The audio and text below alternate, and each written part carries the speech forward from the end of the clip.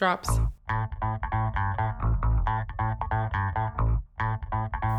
Morpheus is fighting Neo! Hello and welcome to the Hollywood Fishbowl. I am and can only be your co-host, co-ghost, Jesse Kester. Today I am joined, as always, by my wonderful, beautiful, incredible, intelligent, and ever-sweet, loving wife. Swinky, hi! You got it right. You knew who I was talking about that whole time. That's incredible. But as is typical on this program, we are not alone. We are joined by dare I say it, a guest. And that guest is the one, the only, the singular, the illustrious Weiko Lin. Yes. Weiko Lin, welcome to the program. Thanks for having me. Thrilled to be here. Thank you so much for coming on. It's a joy to have you on. You've already exploded our house with joy and energy when you came in. From the moment he walked in. Quite a. You fill a room. I'll say that. Well, you guys fill the room. Oh, we're just gonna burst it. The doors are coming off the hinges. That's right. Oh, it's excellent. It's lovely to have you here. We're going to talk about a lot today. Yes. Is that okay? I'm ready to talk. Okay. It's my head off. So Yeah, okay, good. We are going to talk You have your Crazy book. Screenwriting Secrets, which is available through Michael Weese Productions. We're going to talk about immigration. We're going to talk about life as a writer, as a thinker. You also do teaching. Is that not correct? It's all correct. Okay. Fantastic. We're going to get into all of that. I will. Then, after all that's done, we're going to get into the Fishbowl, where Swinky and I no longer host the show. The show is hosted by previous guests who will ask their questions. And we might even pick yours. Oh, I know. That's great. But The ghost guest. I like it. yes. which is appropriate because this will go out in October, so any and all spooky puns are welcome. Yes. I know that's your favorite kind of pun. Hello-tober. Shocktober, darling. Okay. So before we get into any of that and the puns that will guaranteed be coming down the way, man. we're going to get into something called 5 and 5, where I will ask you 5 questions. You have 1 minute to answer each question. That's why we call it 5 and 5. 5 minutes, 5 questions. Is that okay? Yes, but you have Okay. to time me. I'll lose track of time. So let me don't know. worry. This thing is going to beam you out. Got it. We've Great. got a thing that goes beep. All right. And the beeps sound a little bit something like this. Got it. Question number 1. Where did you grow up and how did that inform your adulthood? Right. I grew up in Taipei, Taiwan since up until I was 8. How does that inform my adulthood? I think able to really go into a new environment, new community of people, and learn to adapt very quickly. Oh. Is that the 8-year-old move? That's the 8-year-old move. Taught you how to adapt, do it. yeah, how to that's do that right. stuff? That's right. So how to adapt quickly, but yet in adulthood, then still retaining a very specific identity and voice and purpose at the same time, right? Yeah. And not lose yourself during the adaptation process. Right. Wow. How's that for 1 minute? That is Less a than 1 very minute. compact answer. Yeah, no, you got 20 seconds. Yeah. Jeez, no, that's never happened There before. you go. Yeah. Not So, in my experience. and also growing up is not to take for. So I grew up in Taipei, Taiwan during the time of martial law. So that means, it was pretty free. It wasn't like there's some military police everywhere, but it was still kind of unofficial martial law. Right. And that's it. Yeah, Let's sorry. appreciate everything. Oh, Boom. yes. We'd love to know more, but Oh, man. No, we'll come back to it. Don't worry. what is the book, the movie, the album, the TV show that opened up your brain to the very secrets of the universe? Rayman. Rain Man. Dustin Hoffman. Dustin Hoffman, Tom Cruise. Yes. Wow. That's even when it came out in the theaters. I was a kid. I should not have been watching a rated R movie at that point. Oh, it's rated But that's, R? yeah, it's very hard R. Not hard R, soft R. No, but that just really, I think the whole aspect of it really, because when I immigrated here, my dad lived in Taiwan and my mother immigrated, the 4 of us, to the United States. And I think psychologically, it was like that was so fulfilling because it was an adult Tom Cruise who's basically had left home when he was 15 years old and the father had died without reconciliation, but he finds reconciliation in this brother he never knew he had. And I think this gives a very hopeful sense of family. I think the absence of my father growing up, even though it wasn't like, oh, I hate my father. No, we're very close. We're very good. But in that case, it kind of really resonated with me. Right. Wow. We've got more Rain Man talk to do after this Great sequence. answers. Question number 3. What is the greatest source of joy in your life? The greatest joy of my life. That's a great question, right? It's so simple, it's straightforward. Let me pull this answer really long. My joy in this life, I think my joy is keeping the memory of my mom alive. So in all the work I do, she passed away 12 years ago, but it's a joy, actually. I turn it into a joy. It's not like, but it was like every creative work I do, every value that I parlay in my teaching, through my writing, through my creativity, it reflects her every step of the way in different forms.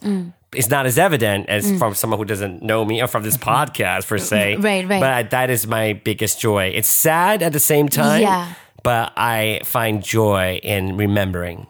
Wow. Yeah. That's just amazing. We're going to come back to that. Yeah. For sure. Next question. You're killing it. We got question number 4. What gets under your skin? Oh my gosh. Ooh, that's really, these are great questions. Okay. I'm a great host. You are a great host. You are. Beautiful. What gets under my skin? I think when people are not in the creative world, well, I think in any world, when people stop the potential of someone, whether it's for their own agenda or whether unintentionally, sometimes unintentionally, Yeah. and I'll always make sure, to let them know that you're stopping someone reaching from their fullest potential.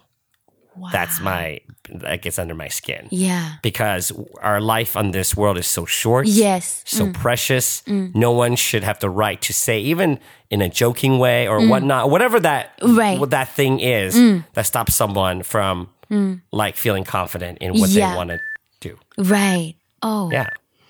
Gosh. That's a little harrowing. I get deep in this 5 minutes in 1 minute, right? Yeah. Fascinating how he's doing. I don't even know if we should do this. This is too intense already. Last one. What is I'll make it light. No. Please answer honestly and as you want. I'm answering the way it's going. Yeah, yes, baby, ask him. What is the best advice you've received, and what do you want to put out into the world advice-wise from your own heart and head? Yeah, no, I know exactly the answer to this. And it's in a nice Hallmark way, actually. I would say the best advice I ever received is, it was from a screenwriting professor. And this is what kind of inspired me not just to become a screenwriter, but to become a professor in storytelling. Yeah. Because this professor has so much impact. His advice was to be good.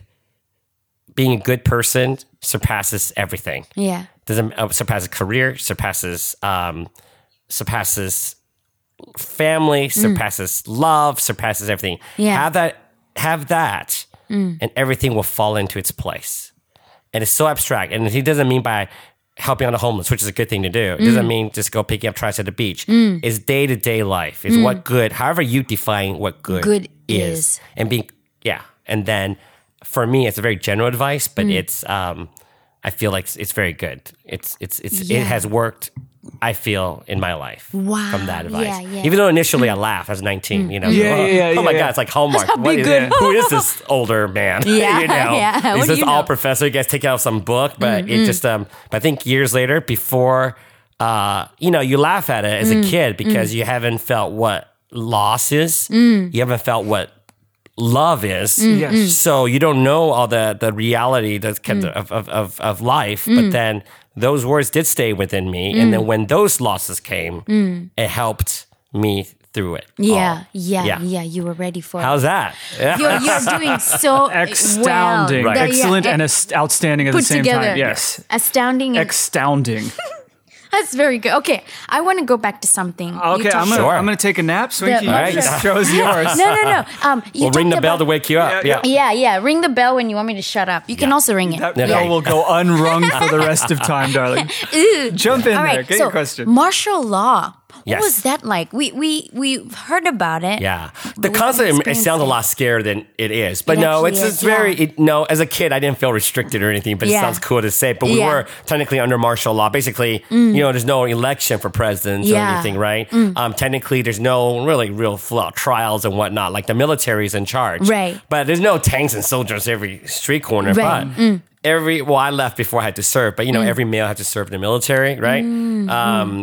During that time, and then all of our uniforms, even public schools, we're in public schools. I still remember my uniform. I left in second grade for one semester, but first and second grade, we had to wear this khaki long sleeve shirt and khaki pants, and they look like military uniforms, really. Yeah. Not like camouflage, but khaki, like dark, like everyone was the same. And then we have our names, and we had ID number like sewn onto our front patch. Your ID number for the school? Just ID for the school, yeah. Oh, okay. So very military, like your name and your ID. Yeah. Not like a national ID number. No, not like national. It's like the school ID. And then also I was in grade school, so it doesn't happen yet, but starting from junior high, I believe, all the men have to shave their heads. So everyone's head's shaved. All the students from from middle school to high school. And all the women, the hair is cut up to your ear level. So it's very... Right? Right. Not militant, but uniform, if you will. Yes. Very strict, yeah. And then even the teachers could use bamboo sticks and hit our hands. Yeah. And I mean, if it's a 7-year-old, I got bruises. I bled from not looking at the flag during the morning Pledge of Allegiance, if you will, right? Yes, yeah. Right? So you get busted for that. You get busted for not bringing. They do like Kleenex and handkerchief check. Oh, if you don't have one or the other, you also got the bamboo. Oh. So it's very for little. It's not for like doing crazy crap. It's for little kids who forget to bring their stuff. We had to pin ours to our clothes when we were kids. Oh, there you go. Yeah, Right, got pinned to it. No, we just yeah. have to show it, and if not, you just. You get hit. Yeah. Whoa. Yeah. They can't do that now. Yeah, I mean, they can't do of that. course. No but hitting was it kids. like that before the martial law came into play? Well, the martial law thing's always been in play. Oh, okay. I think up to that point, I so think. I don't know the history of it. I was a kid, I just know it was over. But it didn't feel like we're under martial law. You're a it's kid. just more more logistically, it was under martial law, right? Everything's very free still. Yeah. Oh, they're stuff. They're stuck. It's not, So, but it was kind of neat to know. I didn't realize we're under martial law until I was an adult. Looking back during the time period, we were under martial law. Yeah. Is that why your parents left? Were they? No. We did very well in Taiwan. So during the 80s in terms of meaning like not like we're not crazy rotations. We're not We but enough to basically put everything that we made to immigrate the children to the U.S. and all for the sake of education. So during the 80s, a big immigration in Los Angeles were all a lot of them from Taiwan. Yeah. But it's all for the name of education. Right. So it was very common that the mother basically came with the kids. The father stayed behind to work financially support, and then that's how we got here. Oh wow, that's amazing. Yeah. And I have another question. No, baby, you take it over. No. Take over. I'm sure you have a question. Let's take turns. I won't forget mine. No. Ask him. I'm a consummate professional, so I will remember all of mine and what are weave you them trying in to say about effortlessly. me? Bye. Hit it. Jam, darling. Excuse me. You're the star of the show, and we all know it. So if you're uncomfortable, remember we have the bell. Yes, yeah. Yes, okay. Boom. So 12 years ago, your mom passed away. Yes. But you've turned it into something very positive. Like you're allowing her spirit to live on through your work and everything you do. Yes. How did you get to that point? How were the first few years for you? Oh, I Can think we it's back up a little bit before that? I'm going to step on your toes, though. Yeah. Okay. Can we get a picture of your mom in our heads first? Yes, Wanna know yeah. what your mom Describe was her. like. My Yeah. God. Her personality. What I was start her? crying. No, she's very full, a very full face, very kind smile. Yeah. She was not a loud person like me, like I'm an extrovert, but she's speaks softly, but yet could be stern when she wants to. Yeah. And I'm very kind eyes, kind soul. Yeah, I mean, just very, very, very nice. Yeah, nice it's a nice lady. person. Yeah, nice lady. And what about her? Like, what about her personality stuck with you and grew with you and is what you want to reflect from inside of you out into the world? Like what? Well, I think she just lived a life that was very generous. Like she was like out handing out dollar bills, but she's like, even if those who did not treat her the best, she still treated them with lots of respect. Does that make sense? So she's not, it does. She doesn't harbor anything. And just because, you treat me this way, so I'm going to treat you the same way back. She actually treats back with just nice and kindness, even though not treated the best way. So I love that. And then just like you I remember growing up, we had no curfew. We had no rules. You did whatever you wanted, but no one went bad. Like, meaning I could come home in high school at 7 a.m, gone all night. Wait, the next day? The next day on a school day, and then she's making breakfast. I walk in, she would be like, "Oh, where were you last night?" She goes, "Are you hungry? You look tired. Why don't you take the day off?" And not asking what I did. She's an angel. No, but because of that, we never want to do anything bad because we never want to disappoint or hurt her. Yes. But she never said, she never said, don't you do this, tell me where you are. And she never did that. Wow. It was really insane. And I have 3 older siblings. So none of us, no one got into drugs, no one went, you know what I mean? Like no one went nuts. Yeah, you're all fine. No one's smoking, no one's good. Yeah, everyone was like, everyone, it just worked. I mean, it's very fascinating. I mean, I would not, that's crazy. I think your mom, it's because of your mom. I think it's that, but it's not through verbs, not through words, but just through kind of like you know what I mean? It's just a positive influence. It just worked. I don't think she meant to do it. I don't think that's just how she did it, you know? Yeah. They're clever, these mothers. I know, right? Exactly. Exactly. Mothers. Look at it. It's still resonating. Yeah. Mothers know, hey, you know, I feel like, obviously, if your mother was not in your life, that's one thing. But they raised you, they just know. You sometimes you're like, you don't know anything, but they know something. Even they if know they're something. not in your life, you still have 9 months that they were in you. Exactly. You have that connection that exactly exists. So I think when someone's so pissed off at their parent, or especially moms, no matter what, no matter they weren't there for you, whatever it could. But man, they cared you for 9 months. That's something. And then if they kind of at least raised you for the first year of your life, my God, that's something. You know? So I don't know. When people get like, they get so blah, blah, blah. And I go like, you know what? You got to take a step back. Take one step back. Not because they carried you for 9 months. You're not here without them, right? You know, period. Yeah, so there would be no you. Right, exactly. Maybe they could be horrible to you later on as teenagers and stopped your potential. I'm not saying all mothers are angels. But you just have to keep. I feel like it can't be on the equal ground. Like meaning, if they're like up, horrible one, you just have to give one step. Let them have one step. Yeah, always one step, just because of that. Not because of their mother, because they carried you for 9 months. Right. Yes. Yeah. Oh. What's on your mind, darling? I feel like you're swimming in it right now. I am just enjoying listening to you. My mom passed away about 4 years ago. I'm sorry. It's going to be 5 years in 2 months. Yeah. But it's still so fresh, and there's still a lot of pain involved. Are you close? We were very close. Yes. We're very close. And yeah. So one of those things, I hate to put the reality, and I talk to, and then when I talk to people who have lost a parent, especially a mother, it's like an instant kind of understanding, especially if you're close, right? Of course, it was we've never seen, that's a whole different thing, right? But it's one of those things, and I read this article. It was a great way how they talk about grief and loss. Is that. So the bad news is the bad news and the good news. Okay, ready? Okay, ready, I'm ready. All I'm right, ready. the good news and the bad news. Yes. The bad news is you'll never go away. It's always going to be the same. If it's the pain part of it, it's going to be the same. So it's 12 years. So I have 8 years up on it, right? Still, it's he's your senpai. I'm your senpai, right? Yeah. But I always tell people, I'm very happy it doesn't go away. Because if I go away, I stop feeling and I stop remembering. Yeah. Does that make sense? Yes. So I read this article, which is a great way of talking about grief. If you do feel, it's like they talk about something about marbles. So basically, when the hat first loose, imagine it's like a whole box of marbles. So anytime it's clinking, right? Yeah. As time goes on, it's less marbles in the box. Yeah. Right?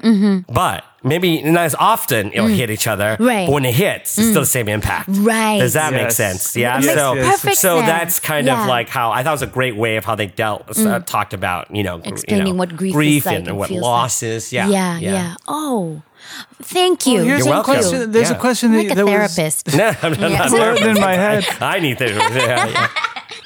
It's a question that comes up because your mom recently passed. And because you spoke on it at the top, I do want to ask, how do you kind of leverage that grief into joy? What we're talking about, what you kind of touched on is life immortal. And I wanted to swing back to that concept. You keep her alive. Yeah.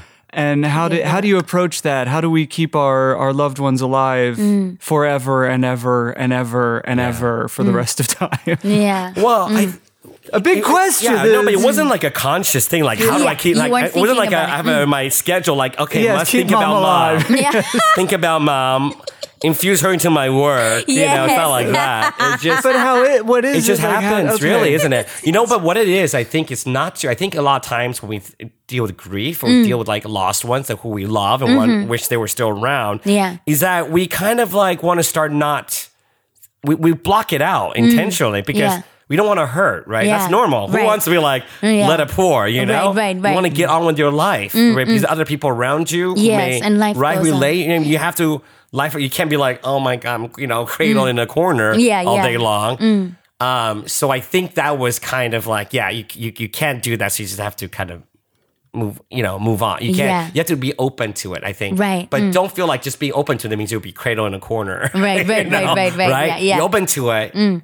Yeah, you'll hurt, but then they feel present with you, if that makes sense. Yes. And I'm not religious or anything, Right. so I'm not religious. But in a Taiwanese culture, Chinese culture, we're very about ancestry worship. It's not about religion. It's not like they're gonna come in, afterlife. It's nothing like that. But the idea is like we define like we're here because the people before us. Right. We don't. It's almost like that. The Outliers book, Malcolm Gladwell. I'm butchering his name, but Outliers is a book. Is always saying like even though people are like, oh my gosh, Bill Gates is he just did it all on his own, but they're saying like without the parents, without the grandparents, the people who put them in situations or locations or just certain circumstances that allow them. So that goes back to reaching the fullest potential, right? If my mother and my parents, my dad didn't decide to make this big, expensive immigration, my dad had to sacrifice not seeing us grow up, for the sake of education. Yeah. We would not have the opportunities we've had today. All my siblings and all that kind of stuff. So I feel very fortunate for that. Yeah. And being grateful to that. So I think that remembering them is true. So it kind of goes into the whole cultural ingrained. I think that's what helped to answer your question, Jesse, that helped kind of keep that remembering, where we come from. Yeah. Wow. It is a regular concern in our family is how do we keep her alive without getting crippled by that. Yeah. Yes, and that's really tricky. It's refreshing to hear you speak so openly about this. Thanks. A very specific type of grief and a specific type of joy that we don't get to dig into very often. Sure. In these promo podcasts. Yeah. No, I'm just kidding. Yes, wow. No. I'm sure. No. But it is. I mean, not to be very honest, it was very tough and very dark initially. It wasn't like for you. Oh, I had this. It took years of kind of like realization. And then I'm very open to talk about it. Yes. I don't ever. It's one of those things where before it was like. You know how like, oh, so where's your mom now? You know how people are like, what's your mom do? Oh, is she retired? Yeah. Some people so people who have lost, they're like, you're a stranger, I don't need to get into it. They're entitled. Oh, yeah, she's, they kind of just like, I'm not going to see you again. We won't talk to you often. Yeah. I immediately always say, oh, my mom passed away 12 years ago. Like today. Yeah. Immediately I say that because for me, it's not like, I don't want to be like, hiding, it's like that's what it is. Lay it out on the table in the open. Wow. And I think then by talking about it, for people who don't talk about it, I think it's comforting for them, if you will. Do you know what I mean? It makes the human connection more genuine. Yeah. Right? Yeah. Because it did. Immediately I was thinking, wow. I knew you were so locked in. Yeah. So like I could smell it on you. Was that question 1 or question 2? It was question 2. Yeah. I remember, wow, he's normal. He's just going about his life. This is cool. Yeah. I want to know how he's doing it. Yeah. Thank you for indulging me. No. I know. I'm happy to share. Thanks for asking the question. Yeah. All right, now, Pete. Now that we've got all this small stuff out of the way, let's talk about Rain Man. What a great script. The good stuff. The good stuff. No, but for real, that Rain Man script, very astute of you as a child to latch onto that one. I watched it for the first time recently as an adult. And as a filmmaker, that's a hell of a script. Any producer would fall over back. It's 2 people in hotel rooms talking to each other. And it's edge of your seat the whole time. Well, when I first saw it, I mean, I don't say, hey, I recognize, hey, I'm missing a father in my life. This is exactly what No, it's like years later, like recently probably realized, why do I love this movie so much? I mean, I've been teaching for over 17 years and everyone will know that's the one I use as a sample. But in terms of movie structure and movie craft, I feel it's a near perfect narrative structure. Fall short. Yeah. I want to know.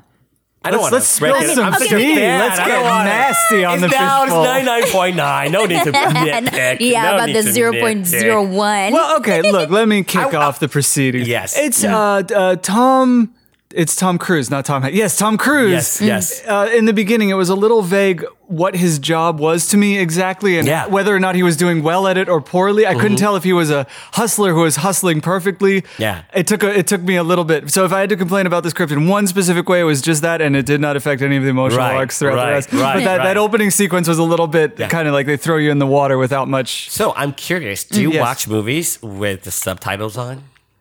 Oh, I have been told to do that, and sometimes... Check this out.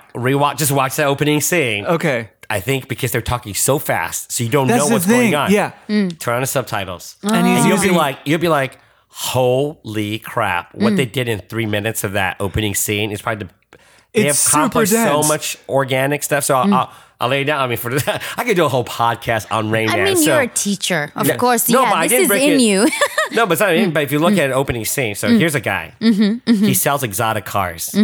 His business actually barely surviving. He's saying lie to the clients that's passing through emissions. You know, you're showing that not only is his business barely staying afloat, he deals in exotic cars and he's disconnected from everyone in his life, from the girlfriend who he works with, and also from that one other staff member. He goes, "Are you talking to me?" You know, like so that thing you can miss. If you're watching on the internet, like on streaming, you'll miss it. I remember seeing it on the big screen, you know, like kind of stuff. Yeah. So then it's actually very so he sets up the whole thing like, why does he need the money so bad? In the movie. Oh, yeah. Because he needs to save his business. Yes. And then that kind of, and then thematically, from a literature point of view, he sells exotic cars. And the one thing that broke him and his father apart is the exotic cars. Yeah. We always say, "I will never turn out like you." To the a strange parent who we never want to become, and we end up exactly like them, and we end up marrying with the exact same people or dating that exact same person that we thought we would never be with. Never do that again. It's a weird thing, isn't it? Yeah. Wow. Yeah. It is. It's a really good script. Yeah, watch it again. Watch it again. I need to watch it again. Seen it? I've seen it before, but I don't think I was watch it with subtitles seriously. on. You'd be like, whoa, yeah. So my one bit, and it's near perfect, and no one cares. But if I have to pick one thing, what's the one? I want to know. Is a girlfriend at the end? She just kind of comes out of nowhere at Vegas, like, "Hey, what are you doing here? Do you remember at the end?" Yeah. It was like she just shows up, and she was like, when she left on a great term, because she's a liar, had enough, fed up. She just comes back like. He goes, "Hey, what are you doing here?" He goes, "Oh, I was just saying something. I don't know what the reason was." Yeah. So to take one tiny, just like that part when he shows up. I give every film one unexplained coincidence. Like every film can have one somewhere in it. Where it's like, and that's their one. For sure. Yeah. I give them all one because at certain points you're just like, shit, we got to get these people back in the room together. Right. And we're going into the third act. Do we really need to spend 3 minutes explaining why they're here together? Exactly. Too much exposition already. Yeah. Exactly. No, but that script, good Lord, if I was a producer and it came on my desk, that's like green lighted immediately. This will cost pennies to make. But and today, I don't think they would green light that movie, except for maybe on a streaming. I think it would have to. Yeah. They'd have to update the science of it, like the medical understanding of what autism is, and it would need at least one rewrite from that perspective. But other than that. Yeah, it's pretty good. It's so tight. It's so tight, and the budgetary concerns are nil on that film. And Tom Cruise is an amazing character. A lot of people, so the best actor award went to Dustin Hoffman, but people don't realize that. If it wasn't for Tom Cruise's performance, playing that quote unquote the straight, kind of like that in, but he's our protagonist. He's actually our.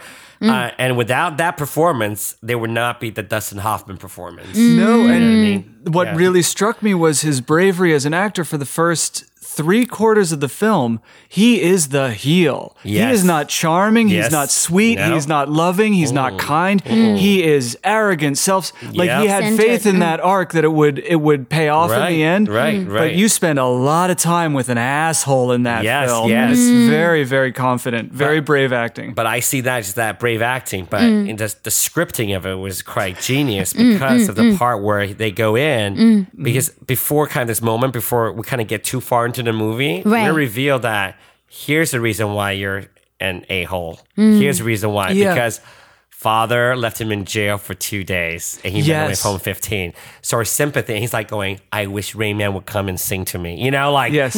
Then, so you could be an a-hole. You have to be, you have to arc somewhat, right? Yeah. But then the audience need a reason why you're this. So it was a brave performance because a lot of people watching it firsthand and go, I did not like that character. I did not go on a journey if with you that character. tap out halfway through, you hate Tom Cruise.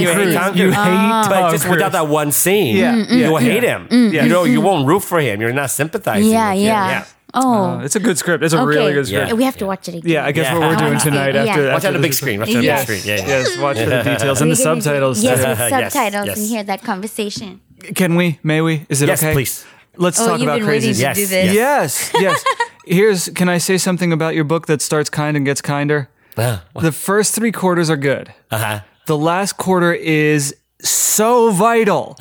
Oh, great. Wow. So, what's going on, man? Why is that not the whole book? Let me explain what I'm talking about. Which part? Yeah, I was just First 3 quarters of this are about screenwriting, which is excellent, and it's well written and it's good. It's good advice, good counsel, good insight. But for the last quarter of the book, you get into the Chinese American film market relations, yes, which is like all I want to know about right now. It's so important to the industry, right. So any curtains we can pull back on that, I'd love to. Like we can talk screenwriting. Sure. But I'd love so much more to get your insights on how we can think about this ever-growing relationship between the two markets. Yes. And what you see are as best practices going forward and how we can write better and think better about this. Obviously, the relationship isn't going anywhere. It's only going to get stronger and better. Right. How can we accelerate that embetterifying of the relationship? Well, one of the things is obviously my kind of the last few years I've really been focusing on obviously the U.S. and China, but also more importantly, I'm just thinking about U.S. and the world. Obviously, China, I speak it fluently. I speak Chinese fluently. So then that's why I was focusing on China and also my professional experiences and personal experiences in Beijing and in Taipei, going back and forth. But you're asking why not the whole book on this because you're dying to know about it, but you and about 5 people are dying to know. No, meaning there's a lot of people who kind of know what China is, but the general kind of like even film students or even studio executives, there are ones who are very on it, but some of them who are not, so but then I feel that's a good little intro tease into it. I'm hoping that there's another book coming out in the next 6 to 12 months. Are you working on something? No. Book. That was already a book. That's already done. We'll transcribe everything you say here, and that'll be the new book. That'll be the next book. There you go. Yes. But let's take your worldview first, and then let's zero in on the America to China relationship. Sure. You do have one foot in both markets. So let's get into it. Let's chop it up. So what's really difficult right now and obviously all the smartest storytellers, all the smartest financiers, all the smartest marketing people, they have been trying to do U.S.-China co-productions, meaning telling stories that resonate with both China and America, US, right? And America. And not just that, it's not about just telling stories that resonate both. It's like, because to do a co-production, just like European co-productions, right? When you do a European co-production, certain percentage of actors need to be of that nationality, right? Yes. Below the line, above the line, the main creative head. So it's not very different than people go, oh, I gotta put Chinese stuff into it.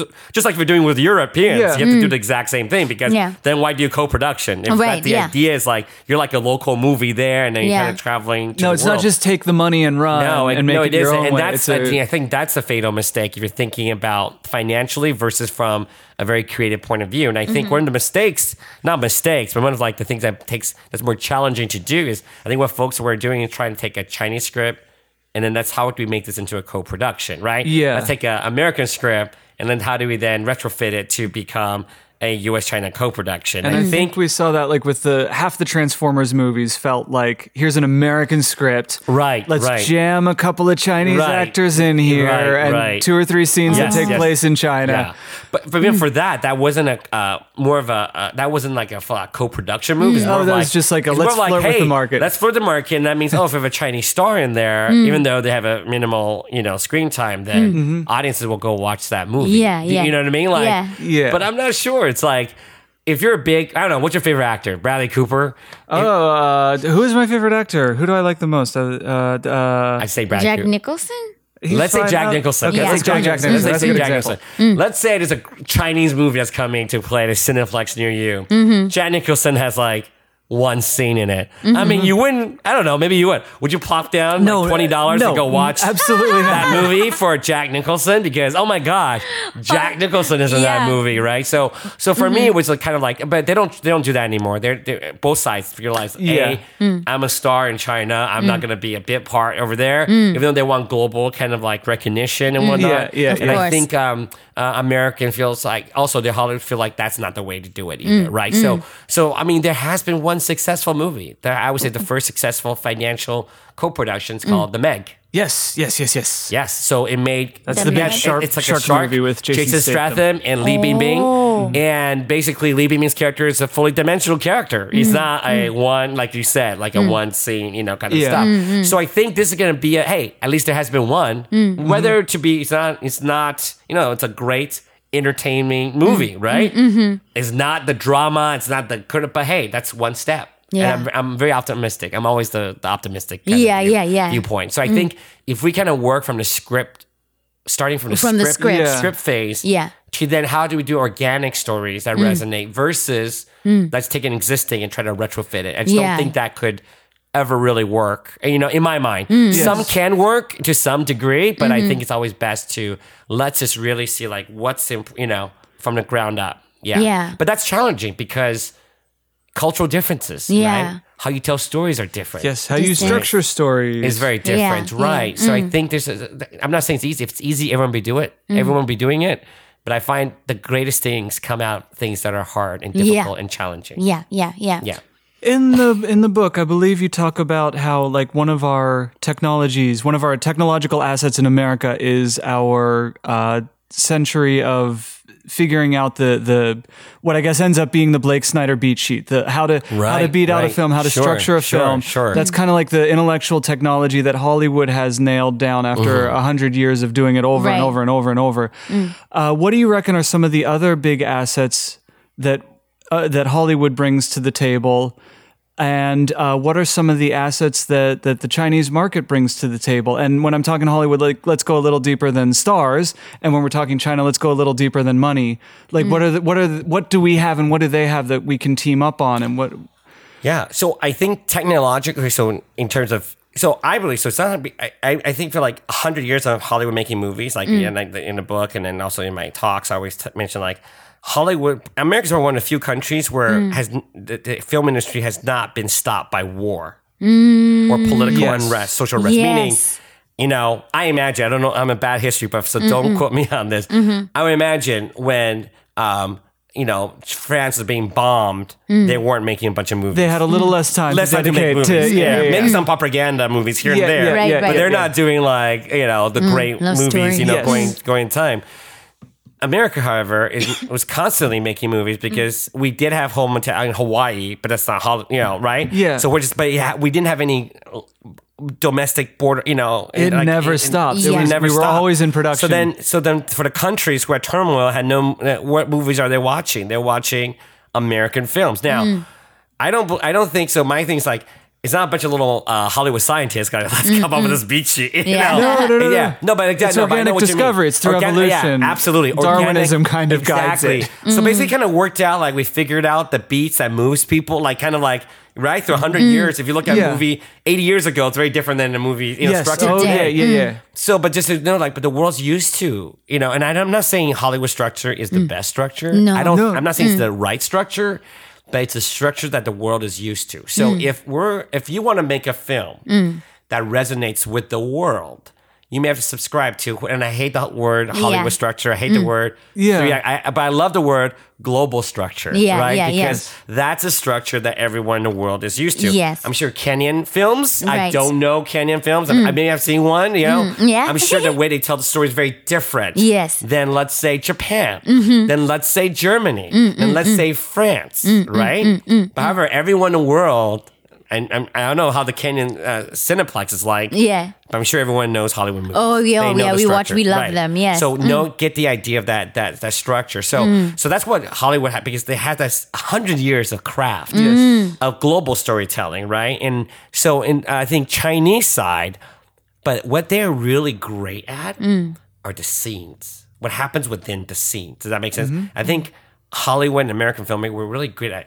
crafting the narrative, the story, so it's cohesive, it's organic, it's paid right. But what Chinese storytellers are really great are the moments, the characters, the dynamics between the characters, but within the scenes, if that makes sense, right? So there's an awesome, beautiful like sight for that moment. But in terms of weaving the whole thing into a narrative that's clearly cohesive in terms of to the world, it's clear to Chinese audiences, very clear. Oh, okay. You know, their box office goes up to $800 million on one movie, Wolf Warrior 2. I'm just not, 800 million. So they get it. They get it. Yeah. But I think for the global connect, so I think by having both, so we have the strength of the within the scene kind of creation, in the style, the originality of how they approach a scene kind of. That's why we're seeing, oh my God, that's why so many times we fan boy / girl / whatever. Anywhere along the spectrum. Gender neutral, whatever thing is.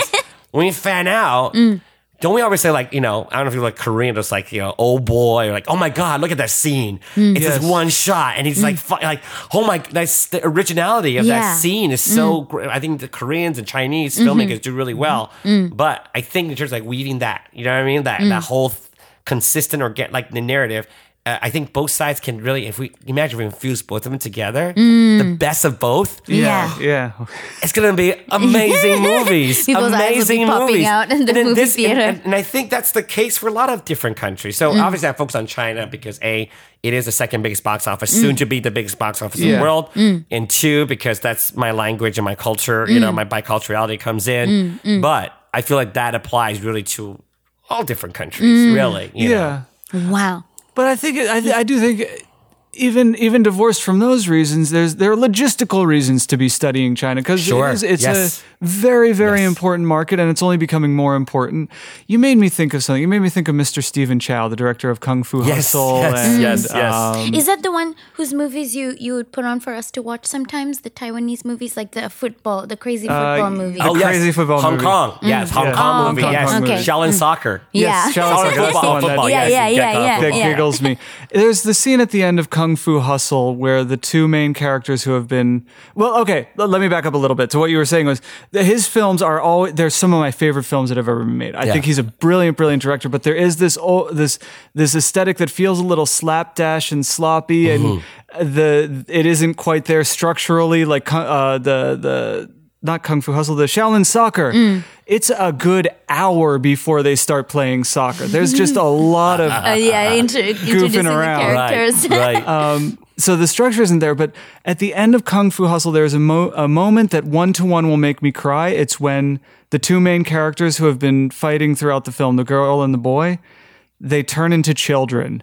For just a scene. It's child actors playing them for a moment. And it makes me well up even now. It's such a perfect little button on the scene, and it's not something that could have been done or thought of here. And that's exactly what I think you were talking about. Like they get these scenes, these moments that touches you, right? Yeah. But it makes no sense, right? It makes no sense. Hey, why is it our kid? Like what's the... But it all makes sense. But that makes sense. But in terms of narrative sense, not so much. Yeah. But within that scene, like you said, they're able to capture that. Yeah. It's so good. It is one of those things that like there isn't room for it in the Hollywood, in the Blake Snyder Beachy. The formula. It's so hammered out and so refined at this point. There just isn't room for people to turn into kids for a couple of minutes and then go back to living their lives afterwards. Without having to explain everything. It just is the truth for that moment. With exposition. What else was on my mind? What do we do? What do we do? How do we make it better? How do we get them all together? Better? Everything in Hollywood. I think, everyone's trying, but everyone's also not trying. Everyone's trying and not trying because it's hard. It's difficult. It's difficult, right? I mean, that's going to be the pull quote. Everyone's trying and not trying because it's hard. That's It's just, I think it's difficult, but I think, but I am very optimistic. People, we go through, like right now, we have the Terror 4, like obviously, oh my gosh, and then recently the whole tax situation, the celebrities tax stuff in China. So everyone's like, all the productions have been really, less, and then more tighter on restrictions, just because, things happen, right? There's restrictions, and a lot of people they get dissuaded by it. But for me, I'm always in for the long haul, and then, but why am I in it for the long haul? And then I'll tie it back to what we talked about in the beginning. My mom, before she passed, and that was like, I was teaching screenwriting, right, in America, and I was writing, my screenwriting work in the US. And one of her things is like, I hope one day that you'll teach Chinese writers and then make Chinese language films. That's her one last thing. So for me, it's not just because, look at the market, it's so big. You know what I mean? Yeah. For me, it's like, I feel like, this isn't the only story, the perspective, American story, quote unquote. But what's exciting, we are changing right now in America. It's all thanks to technology. It's all thanks to Netflix. It's all thanks to Disney Plus that's be coming out, right? The digital streaming of Disney. We're going to come back to that in a minute. Warner. It's like, it's going to be all these Netflixes coming out. It's going to be amazing because we're going to have more specific point of views, but universal structured narratives, but more specific point of views, and I'm so excited about it. The increasingly niche films that are getting made. They're getting more and more specific. The series are getting more and more specific. And if you're not specific, you lose out, actually. If you're more general, if you're more like, I'm going to stereotype these things or generalize, I'm going to generalize this stuff, it's not authentic. It's going to be like this kind of like people won't. They won't even be pissed off. They won't even. There's so many shows and movies. They won't even bother. They won't even care about it because it's not authentic. So that's what's so exciting. Being more authentic, the better. It's no longer about a just one country's point of view, because Hollywood does make movies, content for the world. But before, more content that import. But now I think it's going to be all about inclusive perspective, not just like diverse America perspective, but more like international and people who are immigrants here, whether generations here, whatever. So exciting. I'm so excited. All right, this optimism, I'm gonna see if I can put a stop to it with this next question. All right, yes, please stop it. All right. All right. How are you gonna spin this one? The Disney is well past having become a monopoly. Right. How can this be good for the industry when they own every intellectual property that's of any value? Right. Spin it. Right. Give us the good side. Intellectual property, like Fox, you mean? Like the whole Fox? It's owned by Disney. That's well, then huge. guess what? Create new intellectual properties. That's what I was thinking about. Like, what if we had IP incubators? Yes. Like how the tech industry approaches it. We need 15 teams of 3 people developing 15 different apps, and whichever one makes it, that'll keep the incubator going. Absolutely. Why are we not doing this with intellectual properties? Oh, I mean, there probably are people doing this exact same thing right now, right? For a while, people were trying to create comic book, graphic novels first because it was meant to be a movie already, right? Yes. People are writing books now that's designed to be filmed. So they're kind of reverse engineering, I think, a lot of stuff too now. So to answer your question, I think then it's a matter of developing new IPs. Look, how many X-Men and how many... what's Fox? Is it X-Men? Is that what's the Fox franchise? Fox had X-Men. Sony had Spider-Man, but all the others are Marvel, right? Marvel had been retained by Marvel. Star Wars. But you look at Star Wars, that wasn't really a that was it, right? Remember Star Wars? That was like done. Yes. It's because of that we're regurgitating them, right? Yeah. So why don't now there's going to be a lot more content? So like a Warner, you look at they're going to. Then we create new franchises. Yeah. Right? New franchises. Story. So that's my optimism. Okay. Meaning they control everything, but what's everything? Right? Right now, been in for a long time, Netflix had everything. Yes. But not for a lot, right? Yeah. Back then, MySpace had everything. Yeah. Oh, that one. Even now, look at Facebook, we have everything. People are like, whatever. So I don't think anything is like, permanent. So that's how I feel, like, global. And with the Chinese, film market, which is growing exponentially. Yes. My thing is this, like, 1 out of 6 people in the world speak Chinese. I'm not saying like, hey, we have Chinese movie, but 1 out of 6 people speak Chinese. There's no reason why. Because then the financial market and power, like a lot of countries, the industry is not that big, so they can't spend all that money, right? That's not, but China is that country that has the ability to. So there's no reason why at the major Cineplex, they can't be 1 or 2 Chinese language movies that all audiences will go watch. So not just a Chinese movie for Chinese immigrants or American Chinese diaspora who are here watching it. It's like, it's just a movie, but in Chinese language. But other countries, we watch American movies. with subtitles Yeah. or dubbed over. Germany dubs all their American movies. Right. And Kenya, you're watching movies of people that don't look like you, but you're watching it, Well, we're loving still it, watching them and enjoying loving it. it. So Yes. there's no reason for the other way around. Yeah, Right? yeah, So, yeah. So then, answering your question, like a brand new franchise. Hey, Yep, why can't they come up with franchises? Yeah, That's very yeah. specific. Yep, Disney owns everything so far. So far, they do. Oh, I like that. I And like it's good. that. It's good to have it. And actually, Disney content is very friendly in China, where there's no rating system in China. A 5-year-old can go watch a movie. There's no rating system. So in a way, Disney content is actually quite friendly for China. I think for audiences. It slides in clean to a market Right. So I just feel like there's room for everything. And now with technology, there's just no more distribution avenues are not so restricted like back in the day, you know? Yeah, you had to get distribution to and then I believe with more streaming, we're going to be more of a connected world. I know this is like Hallmark time, but hit us. Yeah, we love Hallmark. No, but more specific perspectives, more to the world. Like you never seen whatever it's on there. You could go watch it. Yes, and you get to know perspectives. You get to study perspective. It's available. To us. Yeah. I think we have the answer, Swinky. We need more franchises. Come up with 3 right now. Right now. Yes, 3 franchises. They're going to be home runs. Go. I want one. All right. Not save the earth per se, but Destroy the earth. Stories about water. Yes, there you go. Stories about water around the world. Around the world. But how it affects the community, but in a narrative way. Okay, that's one franchise. Would it be narrative or documentary? Both. It's a franchise. We can do whatever we want. Okay. Yeah. All right, something about water. You can Any write series, stories. it could Yeah. be all that kind of, but Yeah. see, no, so for example, let's say it's coming from your idea, right? You're thinking about it. See, what I find to be more specific and authentic, like where you grew up, was water an issue? Or It was. Boom. It very much was. Do you know what I mean? Tap. Yeah. No pun intended. Right, yeah. Tap into Into what that. is that? Yes. Why? What does why is water that? mean Why- to why me? does what does water mean to you? Yeah. Why is that an issue? Yeah. Because if you're talking to, this is not an issue. Like, Yeah. I mean, in California, Yeah. maybe a little bit, but we're like, oh, don't run your bath so many times. But water issues more like, It's like- I don't know what it is. Yeah. How far do I have to walk to fill my in bucket? China, in like 6-tier cities, it's still very like, water isn't just out of a faucet, some of parts, Yeah.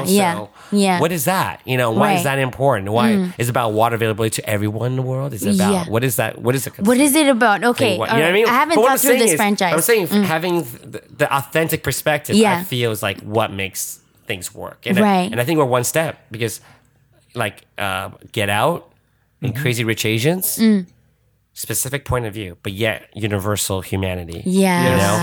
Yes. And both films had 0 movie stars. I mean, they had Michelle Yeoh in Crazy Rich Asians. Michelle Yeoh was really, she's known for martial arts, right? You go watch Michelle for martial arts. And she wasn't like Michelle Yeoh starting. Yeah. That wasn't the billing, was it? Yeah. I don't think it was. Yeah. And I would argue that the name Jordan Peele is a pretty, like, even before Get Out came out, he was a known entity. As a comedian. for comedy. though. Forgot. Right. Yeah, It yeah. wasn't like Night Shyamalan, Right, comedy. right, It yeah, wasn't it wasn't James Wan, the director of like the Saw franchise. Yeah. But he was known, but I don't think people expected this out of No. him at No, he all. was not a celebrity in the world of horror No. at all. Yeah, No. it was like budget was like less than $5 million. Yeah, Wow. But how specific was that? That was it was specific perspective in a genre film. Yeah. Just like Crazy Rich Asians. It was a specific point of view, perspective in a very commercial. And both films made like $250 million. Yeah, gosh. Yeah, after such a small budget. And with no star. Well, Yeah. I think Crazy Rich had a lot more. I know, and Crazy Rich based on an IP. Budget-wise. IP was like, but it wasn't by much. I don't know what the exact budget, but it's small. Oh, comparison. okay. Yeah, but also Jeez. something called Crazy Rich Asians is going to cost a little more than a story about people out in a but- country right. town. Right, exactly. Right, in a trying- contained house. Yeah, right? Yes, It's just to gonna get be more themselves expensive. back. And all that kind of Yeah. stuff. Oh man. Yeah, but you can't stop at just one. It can't be like this one. It's got to be several films, right? So I think in the end, if like, so when I talk about box office, I'm not the guy who's like, oh my god, we're gonna make money. It's about it's more being eyeballs. It means like how many people are you connecting with Yeah. This in the story. cinema? My gosh, in the cinema, that's pretty impressive. impressive. Also, with the eyeball, like, with the box office numbers, what I see there, more important than fat pockets and Bentleys, is sustainability. Yes, is that we can make another Get Out and we can make another Crazy Rich Asians. Yes. That once it's financially proved, everybody needs a precedent in this town before they're going to cut a check. A comp. That's what I talk about in the book, right? Now we have a comp. Yes. We got. So we've got our Black Panther, we've got our Crazy Rich Asians, we've got our Get Out. There's precedent. Right. Cut them checks. Right. Immediately. Yesterday, if you can. Like Black Panther. Second, when it came out, highest grossing Marvel movie.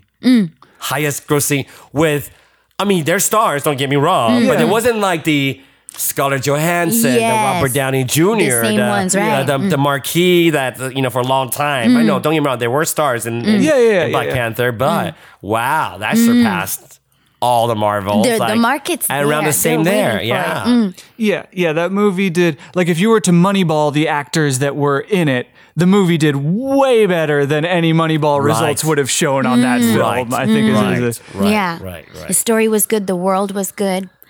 But then, Swinky, do you have permission to incorporate your personal experiences and worldview into the writing that we collaborate on now? I think so. It's okay, right? Okay, all right. I think it's expected. Yeah, I think it's okay because you went right for it. Was water an issue for you? It's an authenticity, isn't it? Right? And obviously, Jesse, you have experience into globe, like what, this. It's like, well, what's that balance? And that's why I think filmmaker Ang Lee does so well. Ang Lee, I don't know if you know his work. Ang Lee is tricky. Ang Lee is so tricky. Why is he tricky? Yeah. Because for every Crouching Tiger and for every Brokeback, there's a Hulk. Yes, right. Wait, I like Hulk. No, you don't like that one. No, his Hulk. This is a different we can Hulk. watch it if you want to see it. All right. Well, that was his big first Hollywood tentpole movie. And actually, he went to do Brokeback right after Hulk because I don't want to do anything. Not like I don't want to do anything that large again, right? And I'm gonna make a movie that no one's gonna see, and everyone went to see it. And we all loved it. Exactly. Yeah, but I think every filmmaker has a hit or miss. But in terms of ability to capture two cultures, and then resonate, or not cultures, or just even people who are not the mainstream. Yes. Right? So from Brokeback to, let's say, Eat, Drink, Man, Woman, Wedding Banquet, Crouching Tiger, and able to resonate with the world audience. I think that's really impressive. So Crouching Tiger, Hidden Dragon, it's been like 20 years, right? 19 years.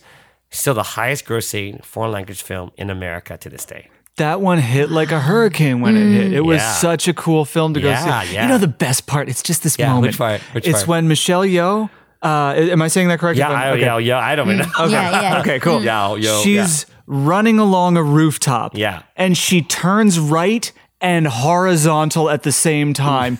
Effortlessly, without batting an eye, the faith that she had in the wire team to make that right turn. That is also 90 degree. She's then running horizontal, parallel with the ground. An amazing, just unbelievable moment of acting, of performance, of athleticism, of faith. Whoo-wee. Love that film. Wow. We're watching 17 movies. So many movies after to watch. Today. Well, if you look at authenticity, if you look at that film, nothing was sped up. Do you know what I mean? So you look at Hong Kong movies of that genre. It's like all sped up. Yeah, shot at 20 frames. Exactly. Projected at 24. And a lot of people goes like, the reason why people want to watch that movie is it's an action movie. But you know what? If you watch that movie again, when you guys do, it's really a talking heads movie. It's a love story. It's a lot of dialogue. Yep. It's not the martial arts that action, obviously that's the trailer. That's kind of what's known for. But boy, they talk a lot. And then when they do action, like you said, it's fast, but then their action is like poetic. Yes. Versus like So but it was just like this so I'm saying you have to realize subtitles for that movie. It was just like the box office surpassed Life is Beautiful, Ooh, take that, Life is Beautiful. I mean, not to be that, no, but I'm saying like, hey, it's wow, right? It's an impressive achievement, I think. La Vita è Bella, is that the one? Yes. Life is Beautiful after the Bella. Yeah, you know that. I think I watched it in Italian. Wow. With English? No. No. But with English subtitles, right? You speak some Italian, Fratellone? Yeah, I have, there's a guitarist friend of mine, and he's my brother, so I call him Fratellone, because he taught me how to say that. Oh, and he calls me Sisterina, because I'm his little sister. No Italian. Do you speak Italian? No, I don't. I don't speak anything. I just know Mandarin and English. Just? You can communicate with half Japanese. The world. You guys should have Japanese guests. Do you guys do Japanese? No, no one's listening. Yeah. They should speak Japanese. Yes, we've had Japanese. A burlesquer who was Japanese. Yes, the dancer. But we did the interview in English. I'm not that clever. I'm not that quick on my feet. Yeah. Do you have Japanese friends who have like Japanese who moved to America, LA, or not really? Not that you knew. We know like people who have been back and forth a lot, and but not residents. Kids who were born to two Japanese parents in America who spent time in Japan and came back. And then stuff back like that. Got it. But I don't know. We don't really hang out with anyone who was born and raised in Japan and then moved out over here. Yeah, there aren't so many of them. I'm just curious. Sorry, we know. No, it's fine. Just going back. Tangential. I did see something super LA the other day that is totally. I never would have seen it anywhere else in the world. I was walking down the street and I passed this ramen shop, and there was a Japanese fella sitting out front, and he was talking on his phone in Japanese, and he was smoking a giant spliff. And you would never see that in Japan. Not a chance. But in LA, it made total sense. And he was content. He was happy. And just getting high. Yeah. Wow. That's how they do.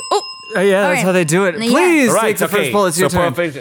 Let's get a good question. I want to get one that he wrote. Oh, I don't want to get one. I should pick one I wrote. These are the blue ones. I'm not cheating. I won't take it. You're good. All right, here we go. If access were not a problem, what career would you choose for yourself if you knew you would be successful? At Charles Jensen. Charles Jensen, a poet. He's a poet. Yes. And he's good too. His poetry is very fun. It's playful. Wow. Gosh, what would I choose? I would really not singer? No, I would. No, I'd still be a singer, but also I want to be an actor. Okay. Yes, I would do that too. You know, a career I'd choose is guy who solves all the problems with the environment in a week or two, and then I'd retire and do film again. Oh, that's more conscientious. That's very good. And do film about the environment. But you wouldn't need to because we could do some films about how brilliant I am. For solving all the world's environmental problems. Right. It's at the forefront of many people's minds. How about you? Yeah, I'm thinking obviously it's a movie related just because that's the world, you know. I would love what career I would like. I would love to be a film fund, like head of a film kind of a fund, because then that could enable others to do their stuff. If that makes sense. So call us when you got that job. We've got some stuff to pitch for you. Not a problem. What? No, because I feel like some obviously you have to kind of be financially responsible, but some you do it because of the passion and story that needs to be told. And obviously I know the job seems easier than it looks, but it seems harder. I'm sure it's very hard, but I think that's one of the dream kind of stuff where I'm still, because I don't see as a creative storyteller, I have to be the writer or director or like it's whoever's enabling that story to be told. I feel you are that storyteller. That's in my opinion, so wow. They give the best picture to the producers. Right, there you go. But I want to be not even the producer, just the person who the puppet master. Gives the producers film, because then you're doing more stories, right? Because as individuals, we're kind of like doing our passion projects like one at a time. I feel like that can enable so many different great different stories that could partake. And if people didn't have to worry about raising funds. They would just focus on making good stories. Exactly. That's a good job. So I hope you get that job. Thank you. Your turn, Pupe. Is it my turn? Yes. I'm going to go blind because you have committed to seeking out a blue card. Is this a blue card? No, it's not. Oh, sorry, Rice. That was not my reaction. Wait, what? This Rice comes Perloff. Courtesy of Rice Perloff, of Dave Perloff, friend of the show and alumnus of the Fishbowl. When do you envision us living on Mars as a reality?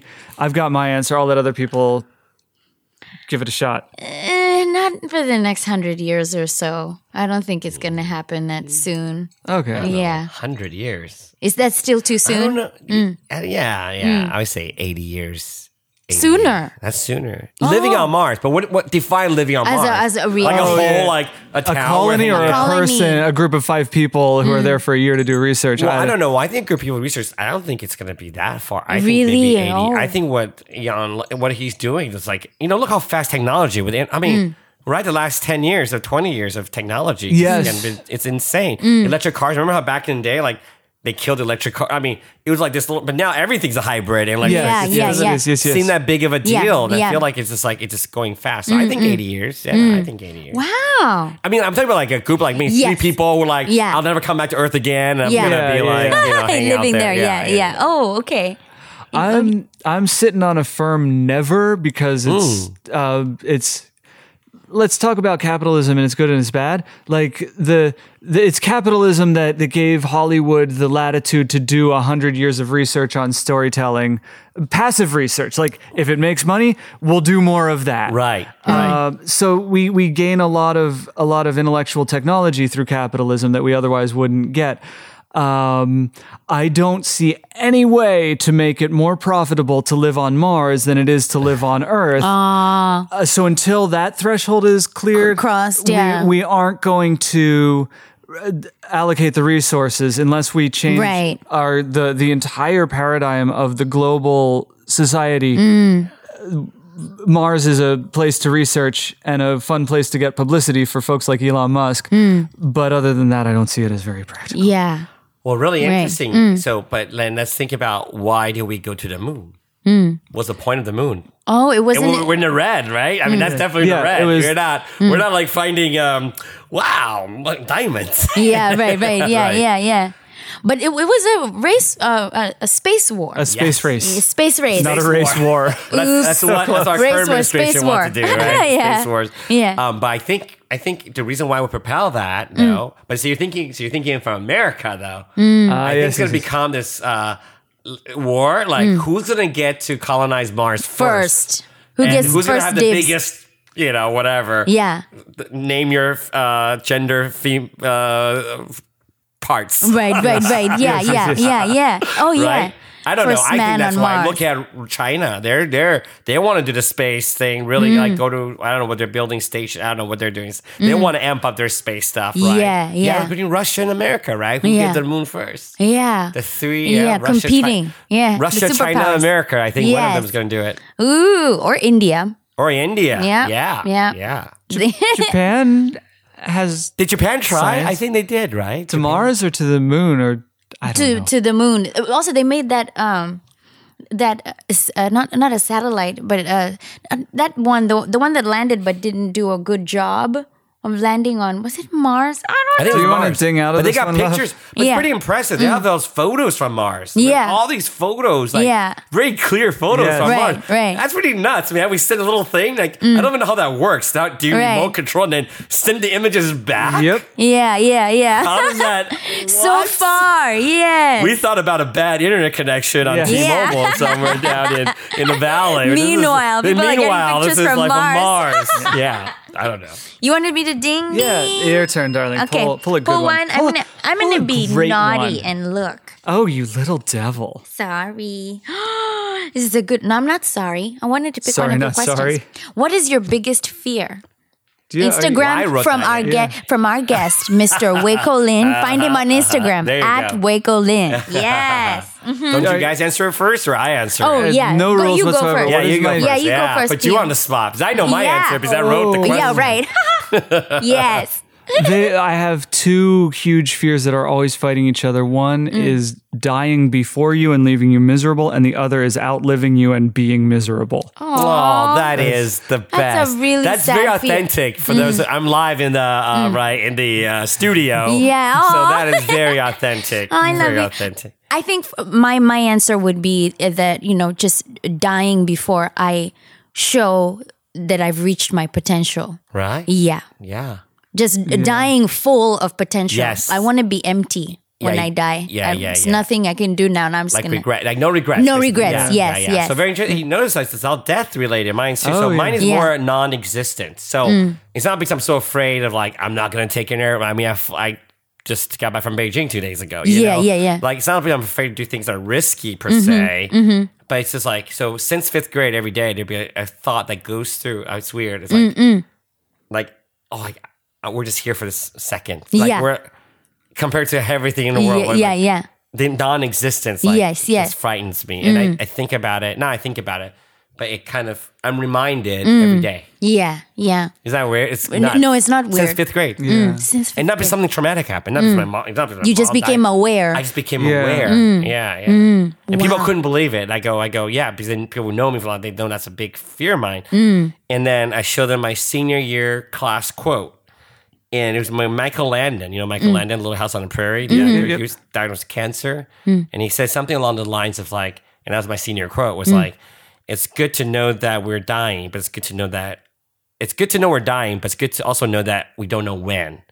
It keeps us like reaching our fullest potential. So you don't take time for granted. Do you know what I mean? Don't. Yeah. So when I feel like I want to do something, I just do it, even though the odds are so big. Yeah. So against you, right? You'd still try. I do it because it's a no, isn't it? Yes. Don't even do it. Right. Right. Yeah. Ooh, deep question. I like it. When you hit your full potential, darling, would you be kind enough to say, "I've got no potential left"? No, I'd probably still try to do. I'd still try to do other things. Yeah, that's the thing. I get it. Yeah. Yeah, I'd still want to do more. And save the earth. I mean, save the earth. That would be great. Just that little check mark, huh? Yeah, boom, just save the earth. Done. Yeah. Just reverse it. Clean the air. Yes. Restore the Amazon. All the forests that were dying. Yeah. Those animals that were endangered, we're just going to make it okay. Yeah. I'd love that. Yes. Your turn. Wait, you already said it. Okay. Yeah. Bing. Your turn, please. One more. Oh, I thought we did 3. We can go around the horn once more. Oh, get it. Usually there are twice. no rules. There are no rules. It just goes with how we're feeling. I'm all about structure. You know? Like, okay, here we go. Let's see. Light green. Okay. Have you seen Indecent Proposal? Who's hotter, Robert Redford or Woody Harrelson at Al LaFleur? Oh, that's Al LaFleur? Okay. Al LaFleur? Okay. Who's that? These are, he was on the episode to promote the play Yes, No, Maybe. A friend of mine, Ray Suttle, he wrote and produced the play. It's a good play. You would have liked it. It's not running anymore, but you would have enjoyed it. Okay. So I have not watched Indecent Proposal. Okay. Are you aware of the plot? No. There's a proposal. It's indecent. Okay. Ooh, thanks so much for elaborating. Was it a game? I guess the whole other thing. Right. What was the other question? Woody Harrelson or who's hotter, Robert Redford or Woody Harrelson? Or Woody Harrelson. Now, Swinky, you're so fired up for both of those actors. How are you even going to choose? If I had to choose, I think they meant in that movie. So this in is the about movie, 20 right. years. College movie. Okay. Well, no. I assume he's thinking, but I don't think you put them now, though, right? I'm thinking of them now. Okay. I wouldn't All I think know. about is Woody Harrelson now. Robert Redford, I don't know. I've just never liked him because he confuses me. And when I look at him, I'm thinking of Harrison Ford. Okay. Yeah, you shut me down. It's have you seen Indecent Proposal? Yeah, I've seen it. Yeah. Pick your Robert Redford. Who would you pick? If I have to be the other side, Robert Redford. Classic. No, right. He has a classic Hollywood Yeah. look. I wanted to ask you. So here we call it Hollywood, right? Yes. And then in Nigeria recently, they've been calling it Nollywood. And then in Korea, it's Hollywood. Bollywood, Hollywood, and so China. I think they call it China, but not they call it China. I think people refer to China. Yeah, China. But what do Chinese speakers call it? They don't even call it anything. They don't call it anything? No. Okay. There's no English. Yeah, there's no English for. Yes, English. They don't. No English. I mean, really. In Chinese. It's called movie industry. Just movie industry. Okay. All right. I wish it was. I was curious about that. Yeah, maybe there is. I just don't know it. I want to know what they would say.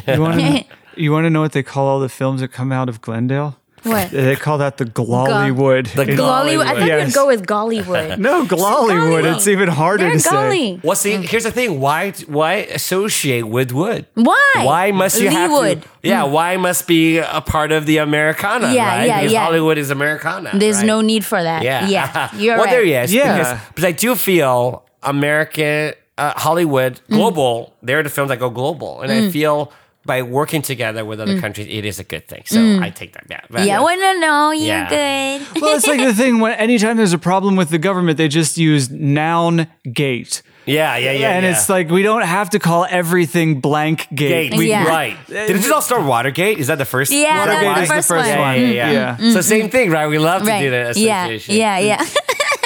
this version of that. But you know what? I do agree. It's okay. I think it's okay. Other countries do it is because Hollywood's been the longest in a way, right? The most established. So it's established, then you connect. You just follow with that. Okay. That. You let us know when you find out it's the influence. new one. I will. Yeah. I will. What do you see coming out of the Kenyollywood scene? Oh, people are making their movies, but Kenyan movies are very artsy. There's not much comedy going on, a lot of drama. Yeah, people are, the filmmakers, the ones I've seen, they're usually tackling very serious issues. Right. Like death or war or, Hey, the best foreign language films, they're usually tackling those issues. Right, yeah. So I don't know, there's comedy on TV, but in movies, not so much. Not so much. No. Is comedy more broad or more like witty? Is like broad? Like it's big, very broad. Very big, like slapstick. You've seen some of it, right? It's very like broad. on the Oh, and it's very specific to Swahili and Kenyan culture. Right. Yeah. So if you're you're someone from the outside, you won't get it. Even the physical comedy. Even the physical comedy, you might get it. You might think it's a little outdated or archaic. Yeah, right. Yeah, and untethered to reality because it's a bit extreme. Yeah. But Jackie Chan action comedy is all extreme, right? Yeah. Right? and very broad, very broad. Still, Yeah. I love it. He's one of my favorites. He's really. I don't know. I hope we step up. And Jesse was curious about the Kenyan film industry, and we even went to see the Kenyan censorship board because without them, you can't get your movie shown in Kenya. Sure. Yeah. Most countries have censorship board. Obviously, China, more, but all do. Yeah. Like they change scenes or cut them out But completely. I think after that hour-long meeting we had with them, it was clear to both of us that there is nothing I would ever write that would need to be censored in Kenya. Like the scripts I write are so kind of family-oriented that it was not a concern at all. Right, yeah. Good to know them, but totally. Oh, and then you know how here most people, I guess, they don't have to pay so much to fund their movie. For example, if they need a permit to film somewhere. Right. Here, if it's just a small crew, you don't have to pay a huge sum. You just need to notify them and maybe pay the usage security fee. or something. Yeah. But in Kenya, it's really restrictive because of the wildlife, the natural wildlife.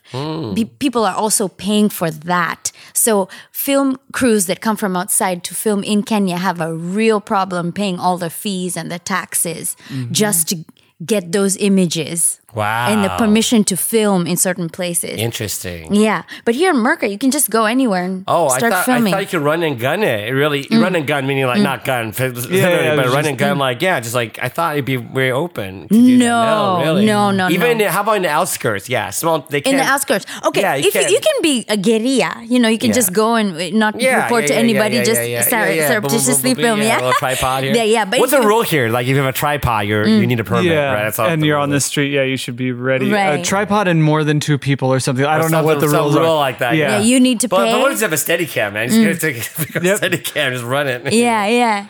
And you need to pay, right?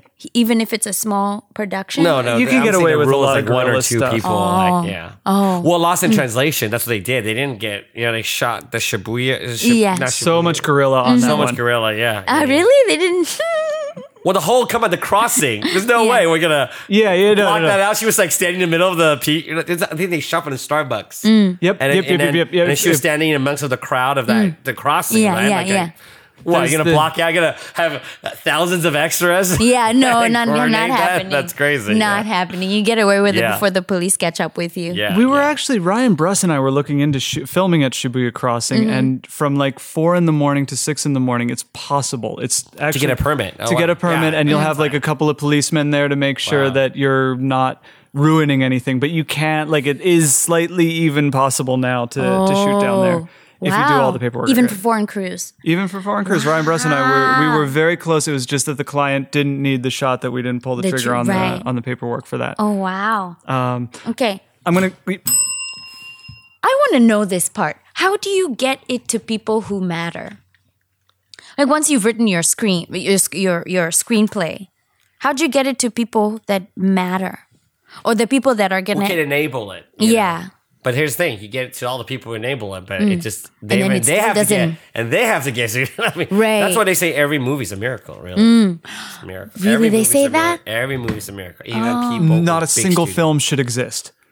if you see the process of any film being birthed from 0 to 100, none of them should exist at all. It should all collapse every time people do it. Every time people try to do it. Yeah. There's no reason there's a single film that exists. That's a nice way to look at it. We watched Dumbo the other day. The new Tim Burton one. I was so happy. It was good. Just great. I loved it. Jesse said it was fine. Yeah. But I thought it was better than fine. There were things that I liked. I loved all the costumes. I loved the circus world, and I loved Michael Keaton's world, and I loved seeing Michael Keaton and Danny DeVito chum it up on screen. Again. Like you could tell that they're old friends, old friends, actors who have been in the business forever, and they were just happy to be on screen together. Yeah. Michael Keaton's been on screen recently, more recent than Danny DeVito, right? Yes. Oh. Hey, was it very Tim Burton-esque, that movie?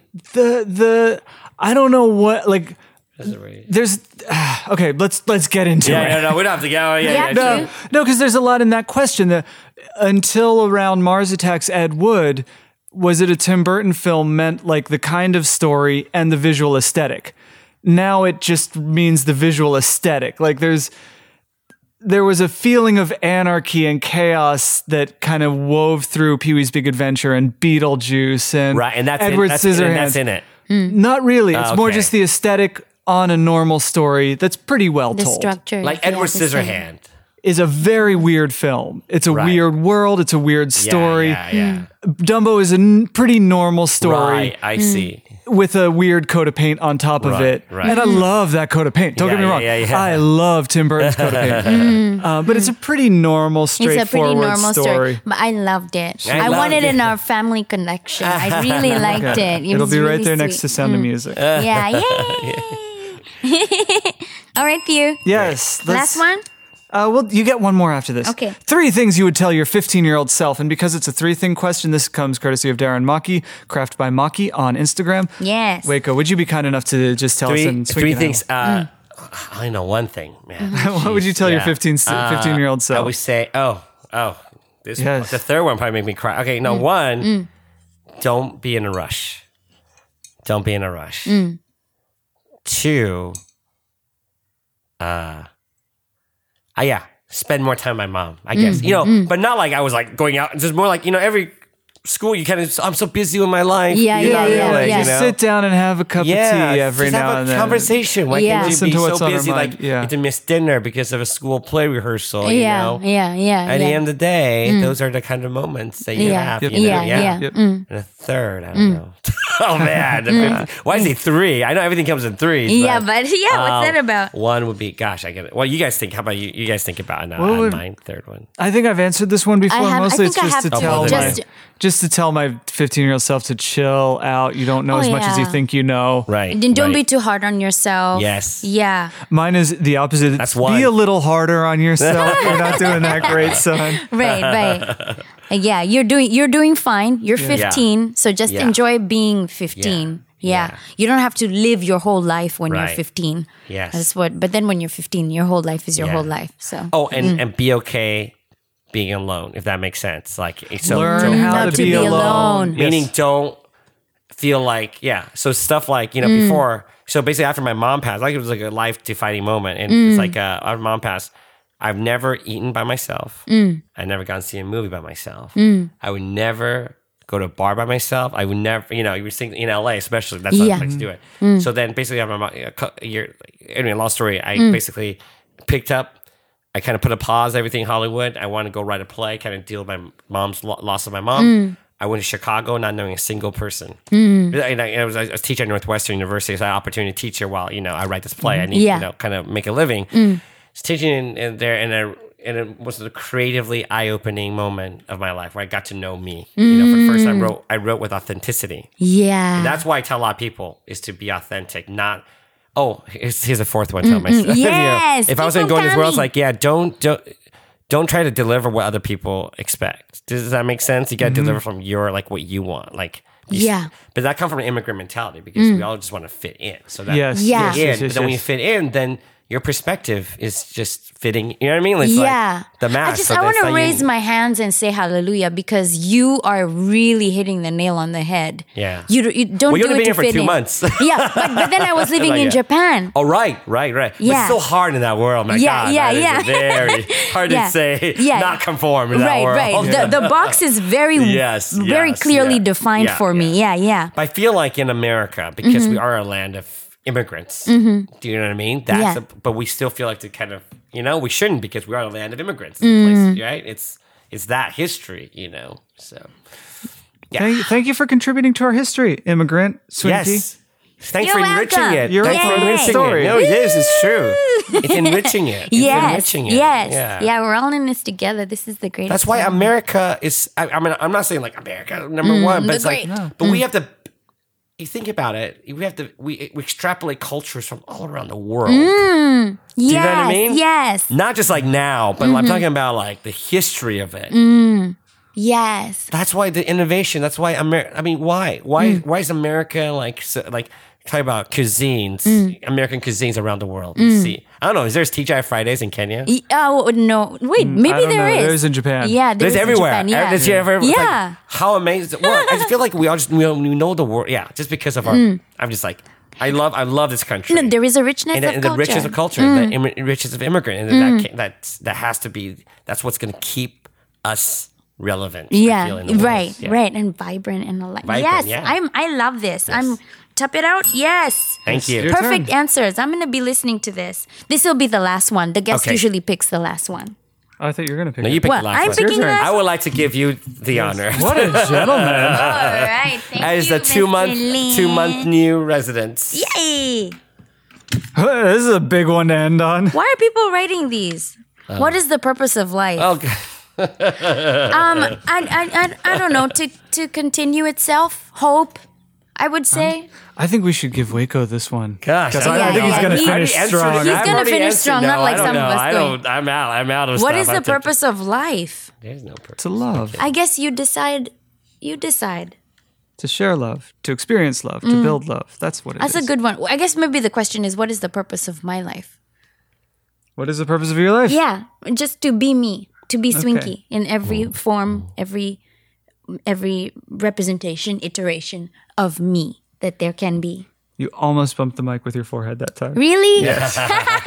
Yeah, did I get it right? I think. Yes, you got it right. There's no wrong answer. Right. Okay, baby. You want to round this out in a nice way?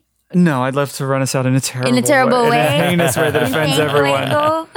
Yeah, I'll answer. And please, and then we'll wind down. Yes. I think it's being mindful of this moment. Yeah, being mindful and being present. That's purpose. It's the purpose. Yeah, to be not trying to think what's ahead. Yeah. Not to be stuck in the past, but to be just like at the moment, and that's the purpose. To be in the moment. Yeah. Amen. All right. So we're gonna give the audience a little moment to get out their pens and pencils so that they can write this down. We'll burn through the lame ones on us, and then Weiko, you'll go last, so they have their pen ready to write it down. If you like what you heard, at HW Fishbowl on Instagram, HollywoodFishbowl.com. Swinky, where can they find you? You can find me on Swinky Doodles on Instagram. I do a doodle blog every day, Swinky Doodles, and then of course this you must do. Just type this you must do. Go to your computer, get your fingers ready for Mr. Weiko Lin's information. How can people find you? Right. Yes. Get your fingers ready, people. They got their fingers ready. They got their pens and papers out. We've pens and papers and your phone, smartphones out. Yes, everything, people. Where can they go to find more of you? You can find my website, weikolin.com. That's WEIKOLIN.com. You can email me at Weiko, WEIKO, at weikolin.com.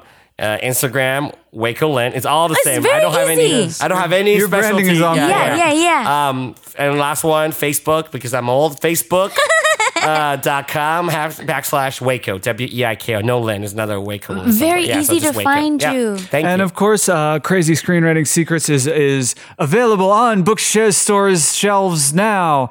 So don't walk, run to your local borders. Yes. And you can also get it on Amazon. You get Amazon. Yeah. You get everywhere. You could, if you're in Boston. Boston. You could get signed copies from Trident Bookstore and also Porter Square Books. And Yes. also, if you're living in Los Angeles, actually, they can mail it anywhere. And then it's Barnes & Noble at the Grove have signed copies as well, Yeah. as well as Vroman's in Pasadena. Yeah. And if your name is Jesse and Swinky, we've got a signed We've got a copy signed copy here in right Glendale here, that you could buy. There you go. There you go. Yeah. All right, I let's feel get out so of here. honored. Let's give you your Thank Sunday you. back. Thank you so much for having me. It's been an Yay. awesome joyride. Thank you. Rock and roll. Bye. Bye.